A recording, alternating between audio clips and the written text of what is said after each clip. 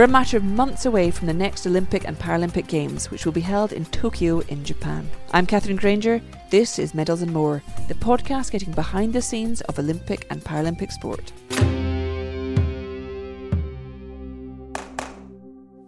Sport in Britain has never been so successful. Coming up in the next half an hour, I'll be finding out why and what we can take from our record-breaking Rio performance into Tokyo 2020. 4 years ago, Team GB achieved a historic second place in the Olympic medal table, winning more medals in more sports than when London staged the Games in 2012. Para-GB did likewise, finishing in second place behind China with 147 medals.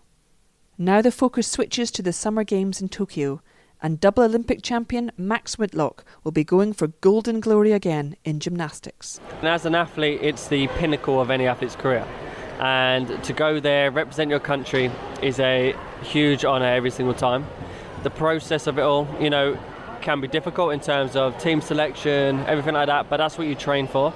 And to go and represent your country, compete in Olympic Games, I've been lucky enough to go to home games as well, which is very, very rare. Olympic Games means everything, and it's what every athlete is dreaming of. And can you explain just why it sits above any other event that those of us who are lucky enough to compete in Olympics? Why does it sit as the Mount Olympus, to use a cliche? I think there's a lot of things. Very rare that you get the opportunity to do a multi-sport event. It comes around every 4 years. So in that sense, it's very difficult. So it's probably one of the hardest ones to make the team, to get there. And I think that's why it feels even more rewarding when you do. And that's why it has that feeling of, the Olympic Games is the pinnacle. It's the biggest event that you can ever do. And it's the hardest one to get there. So when you do make that achievement, sometimes the hardest journeys are the most rewarding. And a lot of people who are either aiming for or have experienced Olympics and Paralympics, especially in recent years, have been supported by National Lottery funding. Yep. And arguably it has transformed some of the opportunities and successes for athletes. Definitely. What has it meant to you? It's meant a lot, and I think, I've been very lucky to get that support from a young age. That meant I could give my everything to my sport. I loved being in the gym, and I loved training, I loved competing, and it actually meant that was possible as much as I needed throughout my whole journey, and that is absolutely key to the results that I've achieved as I've got older. At the moment in my career, I'm the busiest I've ever been. If I had to do that when I was young in terms of providing support, in terms of going out and getting a job, funding my support myself, 100% it would have had a huge impact on my career in terms of results in the future, because especially as a gymnast, you have to lay your foundations really strong when you're young. The harder you work when you're younger, the easier it is when you're older. And that for me was a vital time to receive the support. And without that in the future, 100% results will dip. And I think that's a given because of the very quick change in receiving no results as a country to receiving hundreds and hundreds of medals. I think it's over 800 medals in that time span. And that just proves the impact it's had. So if we drop that now, every athlete would struggle, and it would be challenging for everybody. And luckily you're in a place where you're not just struggling, you're flourishing, may I say. Not just reigning double Olympic champion, but you're now firmly on the road towards Tokyo. How different do you feel than you did, say, in the year before Rio? How different do I feel as a gymnast? I like to look at it, I feel exactly the same. Going into World Championships where I managed to get obviously my third title, which was, to me, seems mad. Why does it seem mad? It seems surreal because I've always done gym, and I've done gym from a young age because I loved it. I never even thought about an Olympic dream until I was probably 17 years old. I wasn't one of those 5-year-olds that wants to win those Olympic gold medal. I've done it just because of pure enjoyment. And that's why I look back now, and I don't get the medals that much, but when I do, it's just a surreal feeling to be in this position now. It's just been a mad journey, but a really, really good one. And coming off the back of this world title, it gives me huge confidence. I feel very lucky to go to the Olympic Games I've ever been to. London, Rio, they were both incredible in their own ways. And Tokyo, I know they're going to put an amazing show. and do a good job. So I'm looking forward to it so much. And a big job of our 2019 World Championships was qualifying that team. We've done that now, so we can now train as hard as we possibly can to make sure that we get there. And how much does, obviously you said the titles behind you give you a lot of confidence going forward. Do you in any way, when Tokyo rolls around, will you feel a sort of burden of responsibility, defending champion? You know, you're not going to be under any radar. You're going to be very much front and centre. Do you embrace that? Do you ignore it? Is it a good thing? It definitely adds to the pressure, like unbelievable amounts. I'm lucky to experience that pressure over the last sort of 4 years, especially. You know, winning gold in Rio really sort of. I think for the general public, they just expect me to win gold every time. 2017, I managed to get gold. 2018, I didn't, and that was kind of seen as a failure. I got silver. Did you see it as a failure? I didn't, no, because but it was quite hard to put it across to the general public because I was trying to explain. You know, I was putting in massive risks, and not that I wanted mistakes to happen, but the chances of mistakes happening were so high. But I had to put in those risks then, so that I wasn't putting in the risks now. And I was trying to explain the bigger picture, but when you do that, then you have to prove it. So that's why I'm really happy coming back off 2018 to 2019, getting European gold, world gold. So I'm so pleased. But yeah, there's a lot more work to do. And do you know what events you'll be competing in Tokyo yet? Well, obviously my main focus has always been pommel horse. I'm hoping to get floor back. Floor's been a bit not where I want it for the last couple of years. So that's a big target for me, to make sure that I get my floor up to the standard that I want it at. And I'm also training parallel bars and high bar. So they're more of a backup for the team if needed, and also to help with my fitness levels and everything. So it's, you know, I have the option, and I want to make myself have the potential to go in and do 4 apparatus. But we'll pick sort of what slots in the team really well. But obviously my main focus is pommel horse and floor. And what to you is the most important, whether it's mental, physical, technical, tactical? What are the key things you need to be working on in these next few months as we count down? Mental and physical by an absolute mile. I think in sport, and where I am now, I've got my routines, and I'm not making upgrades now. I'm working on consolidating every single routine to make sure that I can, hopefully it can be as perfect as it can be by the time the Olympic comes around. And then your mindset, I think that is absolutely key to achieving any result. And you spoke about obviously pressure, everything. The pressure in my competition, every single competition I go to now is ridiculous. Like it's crazy, but it's important to, like you say, use that as a positive, spin it as a positive, because the amount of people supporting me now is out of this world, and I can't thank them enough. So I think having that mindset of, you know, I said earlier as well that Tokyo is the driving force, the huge motivation, and that's the long-term target at the moment. But it's not the final destination, and I think it's important to think like that in your head. It's not that competition, that specific time is your be-all, end-all, because all that's going to do is just pile pressure onto yourself. I've got enough pressure from outside pressures and pressure from myself already. If I can reduce that as much as I can, and that's working on basically making sure my mindset's in the right position.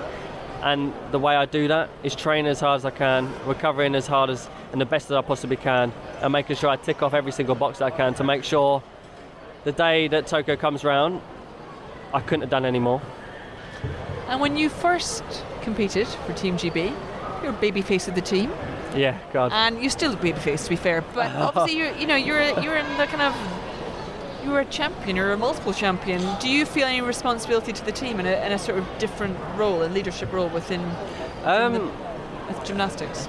Do you know, I kind of never really looked at it like that, because it was kind of a bit of a quick transition into me all of a sudden becoming the oldest guy on the team, which was a really strange feeling.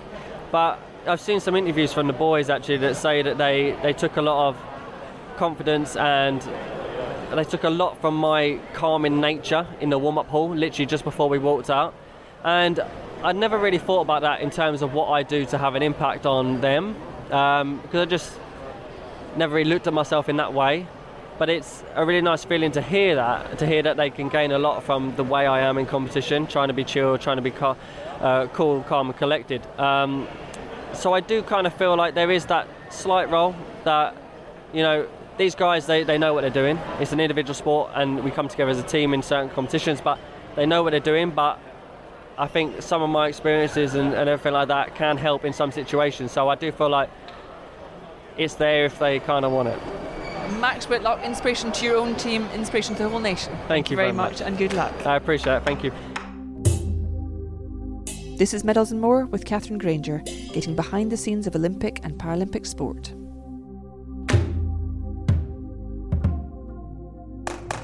As we've been hearing, Rio was a huge success for Team GB and Para GB, but I want to know whether we can repeat it once again in Tokyo. Still to come, I'll speak to Olympic champions Kate and Helen Richardson-Walsh, who've now happily moved on in life, but for now let's go back to those athletes who are going for it once more. Hi, I'm Sir Lee Pearson and I have won 11 Paralympic gold medals. For me, I adore horses. I'm nearly addicted, but I'm not in a soppy way. I love the production of them. They are like my legs and I love the training of them, and that is, I am a horseman before I'm an athlete, to be honest. And in my sport, for me personally, when you've broken your arm, you've broken your back, you've broken your collarbone, you've smashed your elbow up, it must be an addiction for when to keep coming back in those situations. So I don't think you can compete for your country on this level if you don't love or are not addicted to your sport. And I love people and I love animals, and I'm lucky enough that I travel the world competing in meetings. To me, very lucky. So I'm aiming for Tokyo. I bought a new horse out this year that I bred called Breezer. He's still kind of learning to be confident within the white dressage boards and with all the judges there and the audiences and everything. He has movement that the judges like, and I just got to improve on his bravery and his consistency. On saying that, in this country there's so many riders that have come into my grade, brilliant riders.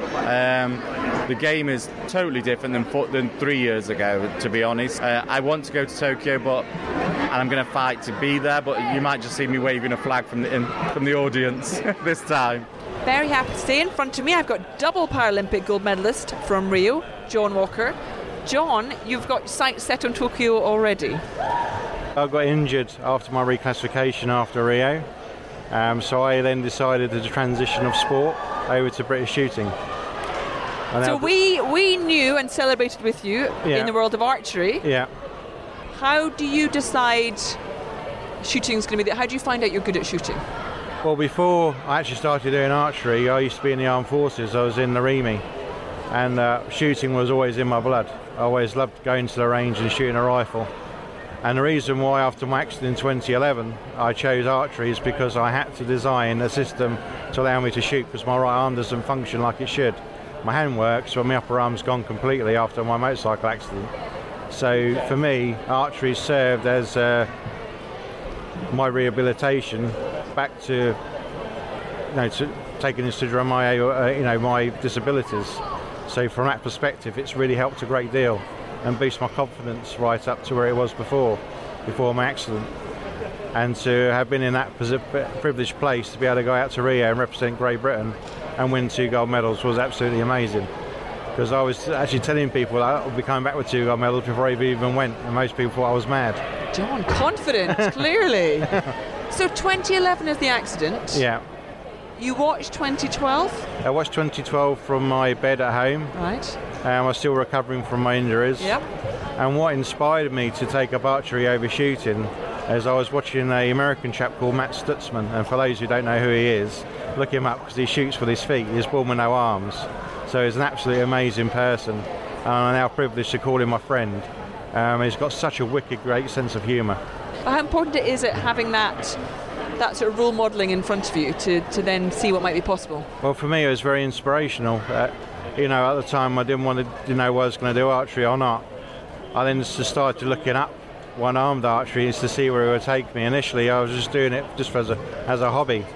It didn't actually make life very easy for myself, because my very first competition was actually an international at Stoke Mandeville. How very appropriate. So I shot there, and then the head coach from Archery GB saw the potential, and that's how I then progressed onto the team from there. And you said, you publicly stated you were going out to Rio to claim 2 gold medals. Yeah. Change of sport, more newer into shooting. Yeah. We're getting closer to Tokyo by the day, clearly. Yeah. Do you have stated ambitions for Tokyo now? Oh, absolutely. It's going to be quite hard for me to get there because the scores I have to hit to go onto the world class program in shooting is extremely hard, and I'm about 10 points off those scores at this precise moment in time. The challenge of getting there is the hardest thing, and that's one of the things I'm really looking forward to in shooting. My actual main goal is to win medals in every single shooting discipline. So I'm starting off with rifle. I then want to shoot pistol, and then hopefully if skeet becomes a Paralympic event, and then hopefully in skeet as well. So I want to be Britain's best ever marksman is my overall goal. But I know over the past few weeks the step forward that I've made so far is astronomical, so I know if I keep pushing myself I might make it to Tokyo. Well, we're all behind you. Whether it's Tokyo, whether it's Paris, I feel there's a very bright future ahead. Thank you. That's double Paralympic gold medalist John Walker. You're listening to Medals and More, getting behind the scenes of Olympic and Paralympic sport. I'm Catherine Granger. London 2012 was the greatest summer, and before the Games, dubbed our greatest ever team. But not many could have predicted what was yet to come. The Rio 2016 team won even more medals than in London, with 67 in total, 27 gold, 23 silver and 17 bronze. Team GB won medals in 19 sports and gold medals in 15, more than any other nation at the Games. So the big question, can we match it again? Helen and Kate Richardson-Walsh won't be competing in Tokyo. They've both retired now, but were involved in one of the standout moments back in Rio. The start of the 10 o'clock news on BBC One was delayed because of hockey. The women's final was won by Team GB, beating rivals Holland in a penalty shootout. And when I caught up with them recently, Kate and Helen told me to them it doesn't feel like 4 years ago. I cannot believe it's that long ago. It's just flown, hasn't it? Yeah, time flies. Do you still wake up going, oh, we're Olympic champions? No, not wake up thinking that, but yes, after a coffee. I think occasionally it does hit you again, like when we go and do an event or you get the medal out and you show the kids and you just suddenly, it does like, I'm an Olympic champion. That's pretty cool. Yeah. Yeah, when you put the medal in someone's hands and they look at it and their face is what my memory is of having it for the first time in my hand. Yeah, that's true. Then you're like, yeah, that's pretty cool. And how real are those memories now of that day, that final? I mean, the whole 2 weeks really for me, like every day, but we had 8 games in, was it 13 or 14 days? And then it just building, but then it was all kind of sensing that something was building but not wanting to really admit to that fact or give into it, so just kind of staying on task. So it's kind of like, this is good, stay on task. I don't think it's like one specific memory. No. I think it's just more the feeling of it. Amazing sense of we're doing something incredible here and it's building and then we've done it. What point during that fortnight are you starting to think about the gold medal match or the gold medal itself? Until we've won the semi-final. Yeah. And I think that's why it was such a big strength of the squad, because we were so in the moment, we were so present. Just one day at a time. It was literally that old adage of one game at a time, and we did that game, and then we moved on to the next game. I think I even remember it was after the semi-final. I think one of the first things someone said in the big huddle was one more game. It wasn't like we've cracked it in the final. It was we've got one more game. It wasn't, it was still not done yet, there's more. It was so focused. I mean, you would afford yourself kind of like a little like, this is good, and then you'd get kind of slapped down quickly by don't get ahead teammate. Of yourself. Exactly, yeah. In those huddles, I mean, that's the amazing thing about team sports and whatever we're watching now. You see the teams coming together, whether it's, at the end of the match or before the match or before the penalties are taken. What is that like? What is that said? What is that emotion of that group of people coming together for that moment? I mean, we talked about it a lot. We talked about everything. But, even when we scored a goal or conceded a goal, we'd huddle because you've got 40 seconds to reset ourselves. And so lots of it was about, resetting, getting focused, keeping people on task because it's so emotive. It's an Olympic Games and there's a massive crowd and there's people watching back home, there's pressure. And so it's just about keeping people on task. But then the most amazing huddles are after, because we won every game. When it's, the reserves would come down from the stands, all our staff would come down from the stands, and it was everybody in a huddle. They were the most special huddles, because you just felt that connection, that physical connection with each other. It's special. And because you've been around many, many Olympics, which is fabulous, but that Rio team is still held up as there was something truly special about not just the result and the performances, but something about that team unity. What was it that was different that games? Well, certainly for us, I think that's one of our proudest things is that that's what everyone could see about the team. It wasn't just that we were winning; they actually sensed that we were like a proper team, and that took so much hard work to get to that point. And it's a process every single day to keep it like that. I think for us also, the London team had that, but we didn't win the gold medal. So from the outside world, it wasn't necessarily perceived in the same way, but certainly we felt that for the London team. And when you create that is the most special thing ever. It's not about the winning. That's why London is just as that bronze medal is just as important to us because of what we created. How do you create that? How do you create that team? Well, I think, firstly, we were empowered to build our own vision, values and behaviours by Danny Kerry, our coach, which is pretty brave, to be honest, to kind of give the squad that remit. But he did, and he was part of it, obviously, as were all the staff. But it was ours, so therefore we had to drive it, and that was the 28 in the lead up to London and the 31 in the lead up to Rio, and it was about that selflessness, about just giving all of yourself every day, knowing that you might not benefit in the end personally, and that's my proudest thing, is that it was just every single person just trying to be the best version of themselves every day, and you'd have good days and you'd have bad days, and we'd understand, but you'd just still turn up and give your best that day, and that was all that anybody would ever ask of you, and I think that's what it was about, really. I think there's so many things that go into creating it. I think one of the important things is that it's unique to that group of people. There is not one answer that can fit any other team. So even from the London squad to the Rio squad, different people. Yeah, at the core there's possibly the same, but there's some different people. So therefore it's a different need, and that's I kind of think went through those both Olympic cycles was that it was the foundation was around people. And that we're human beings, and that we're gonna mess up, but that's okay, as long as the intent is good, and as long as we know where we're striving for, we're all going to that end goal, why we're there doing what we're doing. And as then Kate said, if we're giving our all and our intent is good, then that is all that matters. And has it sunk in now for both of you that those people that you look up to when you're younger, whether it's from different sports or different walks of life, you are now those role models to the next generation of athletes? Yeah. No, it hasn't sunk in. No, I mean, I still come here and, fangirling over, Tanni Grey-Thompson, the Baroness. Is there, and I'm just like, oh my God, she's amazing. And so to think that anybody even thinks remotely that of us is crazy. But you don't, do you, when it's yourself? No. You don't? No, you're just... Hey, you played hockey a bit. That's kind of what I feel about it. But would you say it's changed you at all? It's a good question, Catherine, and very deep. Have we got time in this podcast to explore that? As deep as you need. I don't know. That's a good question. I think the process of being an athlete has definitely changed me massively. Playing sport, full stop, at whatever level, gave me confidence. Even right from the beginning, I was so shy.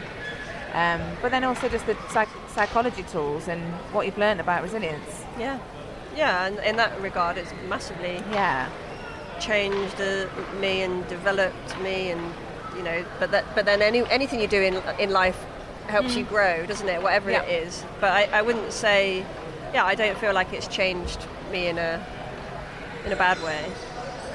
You haven't arrived today with your entourage, I'm happy to say. What do you think? What are the best things that you would say you've taken from that environment, that high performance world of sport, that you now take on with you through the rest of your life? What are the best tools you've gained or lessons you've learned? think for me it's probably around just understanding difference, and that there's so many different perspectives, and they're not right and wrong, it's just perspectives, because we're all people, as I kind of said before, and we all have our different upbringings, and we all have a story, we all have a life that has got us to that certain point, and that has formed and shaped how we think and feel and see the world. And that is very different. It's not right or wrong, it's just how it is. And just accepting that and being open to all of that is probably the thing that I've learnt the most. And I try and, be open to as I go forward. Yeah, no, I would agree. Just that giving yourself time to be mindful and curious about yourself, about how you feel, how you think, where you're going, what you're doing, and then at the same time having the same bandwidth for other people, the same openness, the same tolerance levels and understanding and empathy for other people and how they think, feel, act. And it's really hard, but as Helen said, I think that it was key to us playing a team sport, and it's key to life, really. Tokyo Olympics just around the corner. How will you feel watching those? Very emotional, I think. Yeah, I think for me it does feel like it's like a bit of a milestone to get to. I think we were lucky that we'd had athletes retire before us and actually be honest about how it has been, and it's actually quite difficult. So our expectation of retirement and how that might go was, I think, a bit more real than, it'll be fine, just get on with it. So there have been some ups and downs since Rio, and I kind of feel like, Tokyo, get through that, and then it's, then there'll be another Olympic champion, and we can move on properly a little bit. But I'm looking forward to watching it as well, and just actually watching the Olympics like a fan, because that's always cool. Yeah, you kind of miss the Olympics or the Paralympics when you're competing, because you're in it. You're just in that bubble. So actually to be able to just, it'll be probably mostly mornings, won't it? So it'll be like in your pyjamas, getting up early and watching people do their, live out their dream. I'm going to be crying. I'm going to need lots of tissues. Lots of tears. And so you are now in Life Beyond. How do you find that? What's exciting? Well, we're having a baby. It's going to change a lot of stuff. You're a really good babysitter, though. I love, absolutely. Know, that's great. I'm game on. Brilliant. Absolutely. Okay, well, that's good. They're going to have good hockey genes, clearly. Would you encourage them into this world we've shared? If that's what they want to do, then absolutely. I think kind of want them to go whichever direction they would like, and we'll be there to support them wherever they go. And obviously, sport for us has been incredible, and we both believe that sport is important for lots of different reasons. But it might not be for them. So we'll see. They might choose another walk of life. I think our families, we're really lucky. Our families have both given us the feeling of independence to go and follow our dreams, whatever that means, and supported us through it all. So I think we just hope you do the same for this little one. Helen and Kate Richardson-Walsh rounding off this episode. Next time, we'll hear from the team behind the team, with tips from performance directors and head coaches on working with Britain's best. This is Medals and More, the podcast getting you behind the scenes of Olympic and Paralympic sport. I'm Catherine Granger. Download and subscribe. You won't miss a moment.